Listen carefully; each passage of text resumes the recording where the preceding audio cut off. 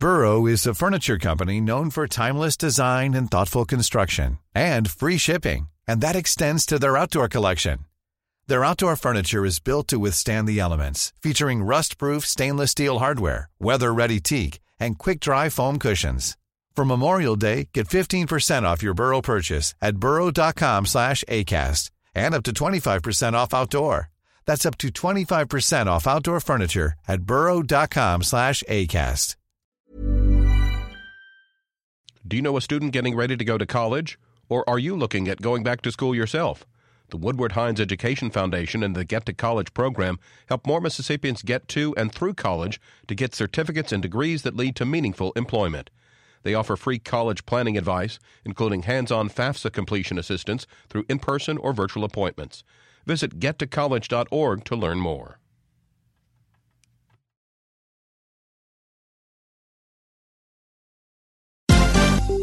This is MPB News. Hi, this is Karen Brown. Thanks for checking out the Mississippi Edition podcast. If you like what you hear, click subscribe, hit like, or leave us a comment if your app has that feature. Then find other MPB podcasts by searching MPB Think Radio on your favorite podcasting platform. Thanks.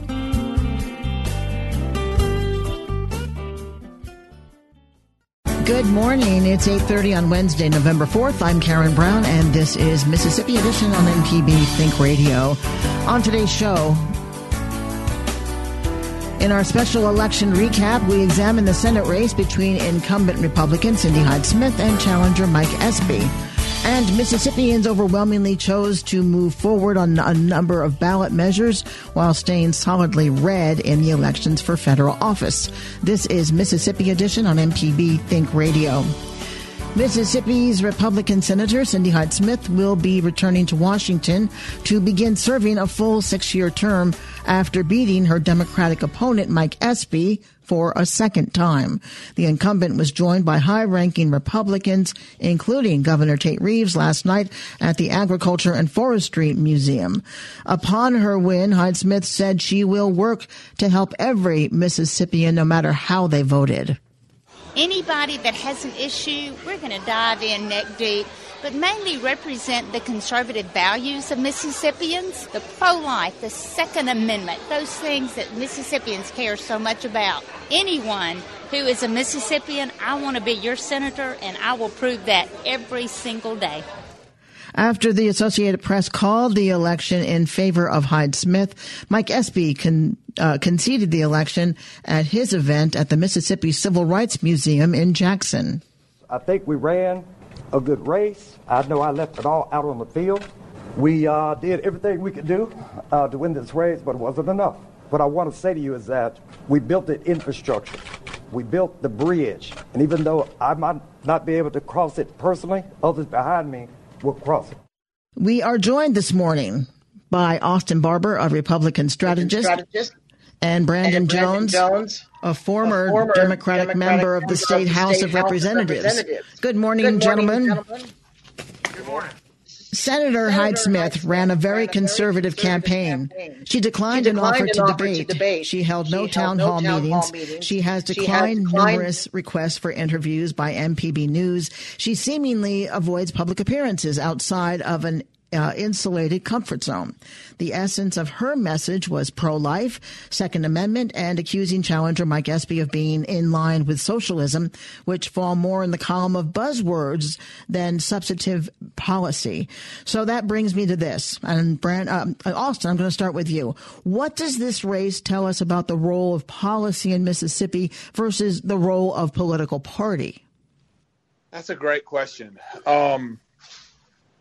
I would say that, where you stand on policy issues ultimately is going to matter whether you're going to win or not. It's not just political party. Okay, I know you may laugh at me and go, no, Austin, you're wrong. If you got an R, you got a D, depending upon if it's statewide or a certain district, you're going to win. But I don't necessarily agree with that. I mean, look, and you kind of set that up to act like Cindy Hyde-Smith didn't campaign at all. Well, she did. She just did it in her own way. Look, she ran this the way you just described it. That sounded like the campaign Joe Biden ran. just to be candid with you. It's tough when you're an incumbent senator. You have to spend a lot of time actually being a senator in Washington, D.C., and it's tough to get here and spend time campaigning as well. Brandon? Yeah, I think that we learned that party still is a huge factor in Mississippi, no question about it. But one thing I would caution listeners to think about is we have two of our largest counties in Mississippi that have not reported any results, Karen. And so we still don't have the first result out of Hinds County or Harrison County. I don't think that's going to tip the race, but I think when we're done counting, we'll see that Mike Espy is probably within a 10-point margin, which is much different than the picture we've got right now. So I think, this thing could tighten up a little bit. We could get an indication of a little bit more parity. But, yeah, party still matters in Mississippi. And Mike Espy did say last night in his concession speech that he expected the total to narrow. Obviously, he was very disappointed. Austin, do you want to address the amount of money that Mike Espy had for his campaign compared to money raised by Cindy Hyde-Smith? Yeah, listen, Mike Espy, there's no question, was one of the largest benefactors of the national ActBlue Democrat campaign, fundraising campaign that was able to raise millions of dollars to benefit candidates like Mike Espy. Right there. And listen, I think you use the mouse. And I think he did a good job with that money, which gave himself a chance more like 4 or 5 weeks ago. And look, he raised a whole bunch of money, and the vast majority of it came from out of state. But that's okay. You can still use money that comes from out of state to try to promote your message throughout Mississippi. But ultimately, it's just not going to work. It's not going to have worked for him. And I think obviously he's headed towards potentially a double-digit loss. Quick response to the race overall and what Austin said? Well, Karen, I think one thing that was interesting about this year, and that'll be interesting for folks who monitor these things closely, will be where the numbers end up at the end. Because this was an unusual year where Democrats did have financial parity, even an advantage. That's something we haven't talked about in modern era races. And so I think when it's all said and done, that data is going to be analyzed carefully to see what we learned and if it really mattered. All right, coming up, Mississippi becomes the 35th state to legalize medical marijuana. Our panel's analysis is next. This is Mississippi Edition on MPB Think Radio. Did a contractor ever tell you the price of something and it sounds so high you think, maybe I'll try it myself? Some jobs just aren't that difficult, and yes, you can do it. If you want to find out how to do those things, listen to Fix It 101, podcast everywhere. No matter if you use an app to start your car or still have a flip phone, Everyday Tech can decipher today's technology for tomorrow's solutions. Subscribe now to the podcast using any podcast app or the MPB Public Media app. This is Mississippi Edition. I'm Karen Brown. We're joined this morning by Austin Barber. He's a Republican strategist, and Brandon Jones, a former Democratic member of the State House of Representatives. And here is our next topic and our next question. We're going to start with you, Brandon. Mississippi is the 35th state to legalize medical marijuana. In a two-question, arguably confusing measure, Mississippians voted to approve a medical marijuana amendment, and they resoundingly chose by a 3-1 advantage Initiative 65 over the legislature's alternative. Mississippians for Compassionate Care, the driving force behind the campaign to pass Initiative 65, did so by appealing to the physical and emotional relief medicinal marijuana offers patients and families faced with debilitating conditions. Jamie Grantham, Communications Director for Medical Marijuana 2020, says the approved program could bring families back to Mississippi. The patients here who need that will now be able to have that. I know families whose loved ones have had to move to other states and they want to move home, and they're going to be able to move home now because Mississippi has this program. There was a significant push by some state officials against 65, including Governor Tate Reeves. It's worth noting Reeves served as lieutenant governor for 8 years while bills to address this issue died in committee. The argument can certainly be made that 65 is a flawed initiative, but voters made their voices pretty clear on this issue. Brandon, was this a vote of repudiation of the legislature, a reflection, the electorate's attitudes about medicinal marijuana, or something else? I think it was a vote in favor of medical marijuana. Clearly, Mississippians feel strongly about that. And one thing that was interesting to me, Karen, is throughout the course of this campaign, you never heard anyone making a counter-argument against medical marijuana. The only argument that was made by detractors of the issue said that they just had a better plan. And I think what Mississippi voters ultimately decided was they trusted a bird in hand better than the legislature's promise of doing something later. And it was a well-financed campaign by the proponents of this. And you look at these numbers, pretty stunning. Nothing else on the ballot is going to be as popular as medical marijuana was, and that's pretty interesting. Austin, were you surprised, shocked by this outcome? I was surprised. I was surprised, not that it passed. I was surprised at the level that it ended up passing by. But listen, there was a lot of money, and I mean a lot of money that was behind 65, and that's okay. And we just talked about a lot of money doesn't always necessarily mean you win. Look at what happened with the Mike Espy race. But it's clearly an issue that a vast majority of voters in Mississippi wanted to pass. I think most of them would have been much more comfortable if the legislature just would have handled this issue versus putting it in the Constitution. But the legislature didn't handle it, and therefore it's now in the Constitution. It was certainly an emotional issue. When you're talking about families and people who are in debilitating pain, suffering, that's a message that resonates with voters, whereas legislators were, as you said, they were more concerned about having something in the Constitution. So was there another way to address this, Brandon, or what do you see moving forward, getting this in place within a year's time, which is required? Yeah, I think there's just a real momentum behind the concept. And so I don't think there'll be any problem with installation. And this is very popular, and I think you'll see it be a reality here in the short term. I think the legislature will look back on this as a missed opportunity. They had, as you mentioned before, they had several opportunities to do something on this. This is one of those rare moments where they didn't read the political tea leaves very well. I think if they had paid attention to what was going on in the ground, they would have realized this was overwhelmingly popular, and if they didn't act, the people were going to act for them. It's interesting, too, that it seemed an awful lot of politicians brought this down to pot shops on every corner in towns. Austin, was there a fear-mongering factor about this issue?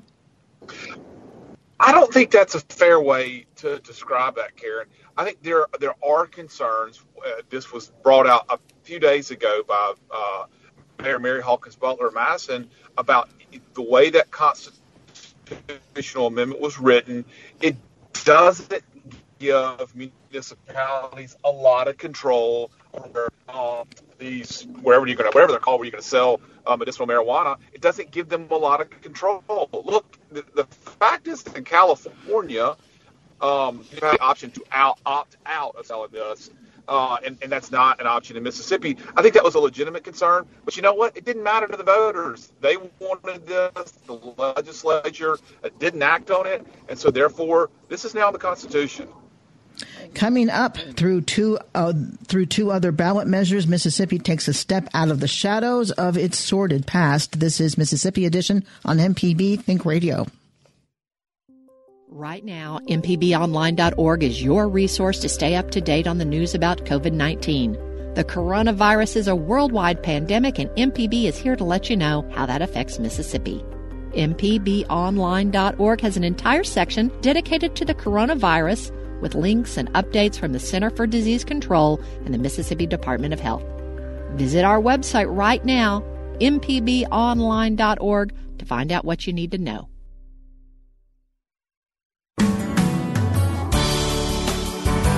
This is Mississippi Edition on MPB Think Radio. I'm Karen Brown.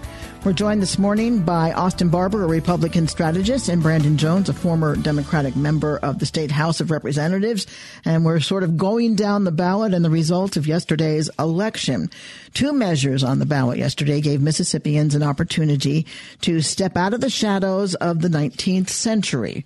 One was an up or down vote on a new state flag after lawmakers moved to retire the 1894 flag this summer. The other, HCR 47, whether or not to dismantle a multi-tier system to win statewide office. Both measures passed with over 70% electorate voting in favor. Brandon, what do these two overwhelming victories say about Mississippi's relationship to its past? Karen, I think it's an important step into modernity. The legislature and the voters of this state have adopted a unifying symbol, a flag that is not offensive, a flag that, we chose through a collective process that I think will represent all of us. And then you have this vestige of Jim Crow 1890 Constitution. It came in at the same time as the poll tax and the literacy exam, this sort of special electoral college system we've had in Mississippi.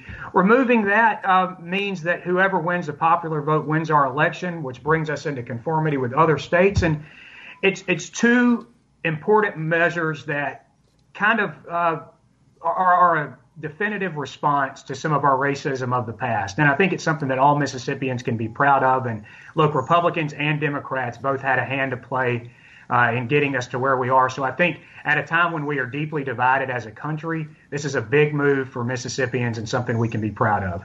Austin, did the conflict over taking down the state flag and choosing a new one, was the taking down of the flag the point where that decision sort of was accepted or not accepted by Mississippians, and this vote last night on the design of the new flag was simply a period on that?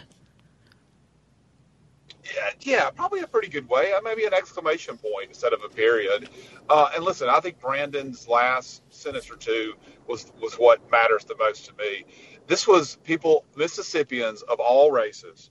This was Mississippians of both parties who came together to make this flag change actually happen. And then again, I'll end it with an exclamation point from last night with it getting more than 70%. There were some who thought, this may not pass. Others who thought may get 60. It's clearly going to get well over 70%, and that's a good thing for Mississippi. Brandon, what do you think this means for other vestiges of the past of the Confederacy that still exist in Mississippi in the way of monuments and memorials? Well, Karen, we're clearly in a season of change. If you had told me that either of these things would have happened at the beginning of this year, I would have not believed you. And so there's clearly something moving. People are being reflective in ways that we haven't seen in a long time. And so I think this should give us confidence that in Mississippi you can do hard things. All three of these ballot measures represent things that people probably didn't expect of us. So I think this should be encouraging and probably give us hope for other major policy areas. I can tell you that in the area of criminal justice reform and health care, we're going to be talking about that a lot, and I think this gives us some hope that we can make some movement there. Austin, what do you think the economic impact is regarding the flag coming down? We'll see. Listen, I believe Google made a big announcement as soon as this was handled by the legislature several months ago. So we'll see. I hope it's tremendous, but only time will tell. All right. Coming up, we go to the big picture and examine what the results of last night's election say about the direction of our state. This is Mississippi Edition on MPB Think Radio. Hi, I'm Walt Grayson. You can now listen to the wild, weird, and wonderful stories of Mississippi with Mile Marker. We are the Iuka Drive-In Theater. We're the last operating drive-in in the state of Mississippi. Join me as we hit the roads of Mississippi on Mile Marker. Freaked me out that you could come and drive your car and park and watch the movie outside. You can listen by going to mpbonline.org/radio or by using your favorite podcasting app, Mile Marker, a Mississippi Roads podcast. This is Mississippi Edition on MPB Think Radio. I'm Karen Brown, and we're joined this morning for some analysis of yesterday's election by Brandon Jones. He's a former Democratic member of the State House of Representatives, and Austin Barber, who is a Republican strategist. Mississippians voted in what could be described yesterday in astounding numbers. Once every ballot is counted, the turnout could be an all-time high for the state. And two things have become relatively clear as a result of this election. One, Mississippi remains solidly red when it comes to electing its officials. Two, Mississippians overwhelmingly chose to approve progressive ballot measures. One thing that stands out, each of the three measures won by wide margins of victory, then both the presidential race and the Senate race. The state's Republican governor was against the medical marijuana ballot measure and was essentially silent on the other two. Senator Hyde-Smith, likewise, was silent on the flag issue. On one hand, the state is leaning more progressive when it comes to actual policy. On the other hand, it's electing leaders that don't reflect that shift. In a snapshot, what does this say about the direction of Mississippi? Austin? Well, I just have to disagree with sort of the way you set that up. I think what we passed last night is medical marijuana, which is not a left or right issue. It's an issue of health care and people's personal choice. Candidly, I could say that's more of a libertarian issue. And then we had passed two common sense initiatives. One was getting rid of something from the 1890 Constitution that obviously tried to keep black people from being able to win statewide. And the other was a new flag. Those are not left or right. Those are not progressive versus conservative. Those are common sense. So I'm not so sure it means anything except Mississippians did what they thought was the best for them and from a common sense standpoint. It is progressive, though, in the sense that it's moving forward. Well, why can't you be conservative and move forward? I'm a conservative, and I think that we do things that are conservative governing principles that are moving forward. I don't think progressives should own the title of moving forward just because they think they're progressives. I think we both can move forward with our own ideals. I hate to be argumentative so early in the morning, but I didn't get a lot of sleep last night. That makes two of us. But let me just add that when we talk about party, the legislature failed to do anything about medical marijuana. The legislature is overwhelmingly Republican. And they sure did, but they also moved to change the state flag, so we can't have it both ways. You know, they don't always get everything right. Voters would say they did not get the medical marijuana thing right, but they got the state flag issue right. Okay, we'll leave it at that, but we don't want to be argumentative. Brandon, what's your reaction to this? I'm really enjoying this. If y'all could keep talking about moving forward and who's moving backwards, Karen, I think you framed it pretty well. I mean, we have these issues that you would have not anticipated out of a state like Mississippi. I think that can be safely said. And to accomplish all that in 2020 is remarkable. Now, we still have a considerable divide between Republicans and Democrats on the ballot.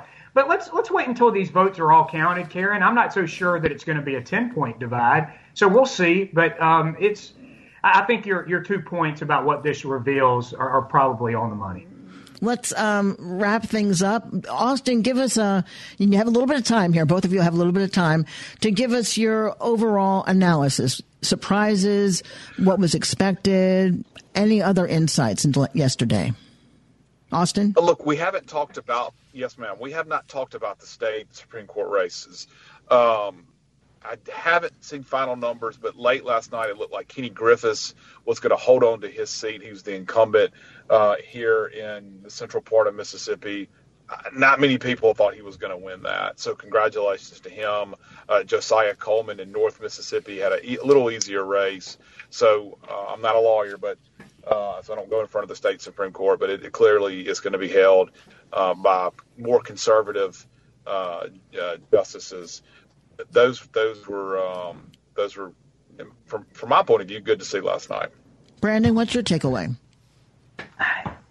I think just going back to these two ballot measures, ballot measure 2 and ballot measure 3, that's going to stand out most for me. This was a big night for Mississippi. We kind of finished the process on changing our state flag, and then we changed a law that was divisive, and that was a deterrent for black voter participation in Mississippi. And we did that at a time of pretty significant civil unrest. And so I think for Mississippi to do something positive at a time when we are so divided and we're so angry about these various issues says something about us that I don't know any election has said about us in some time. So I think we spend a lot of time heaping criticism on the voters of this state. This is a moment when I think we should, as Mississippians, kind of reflect on doing something the right way.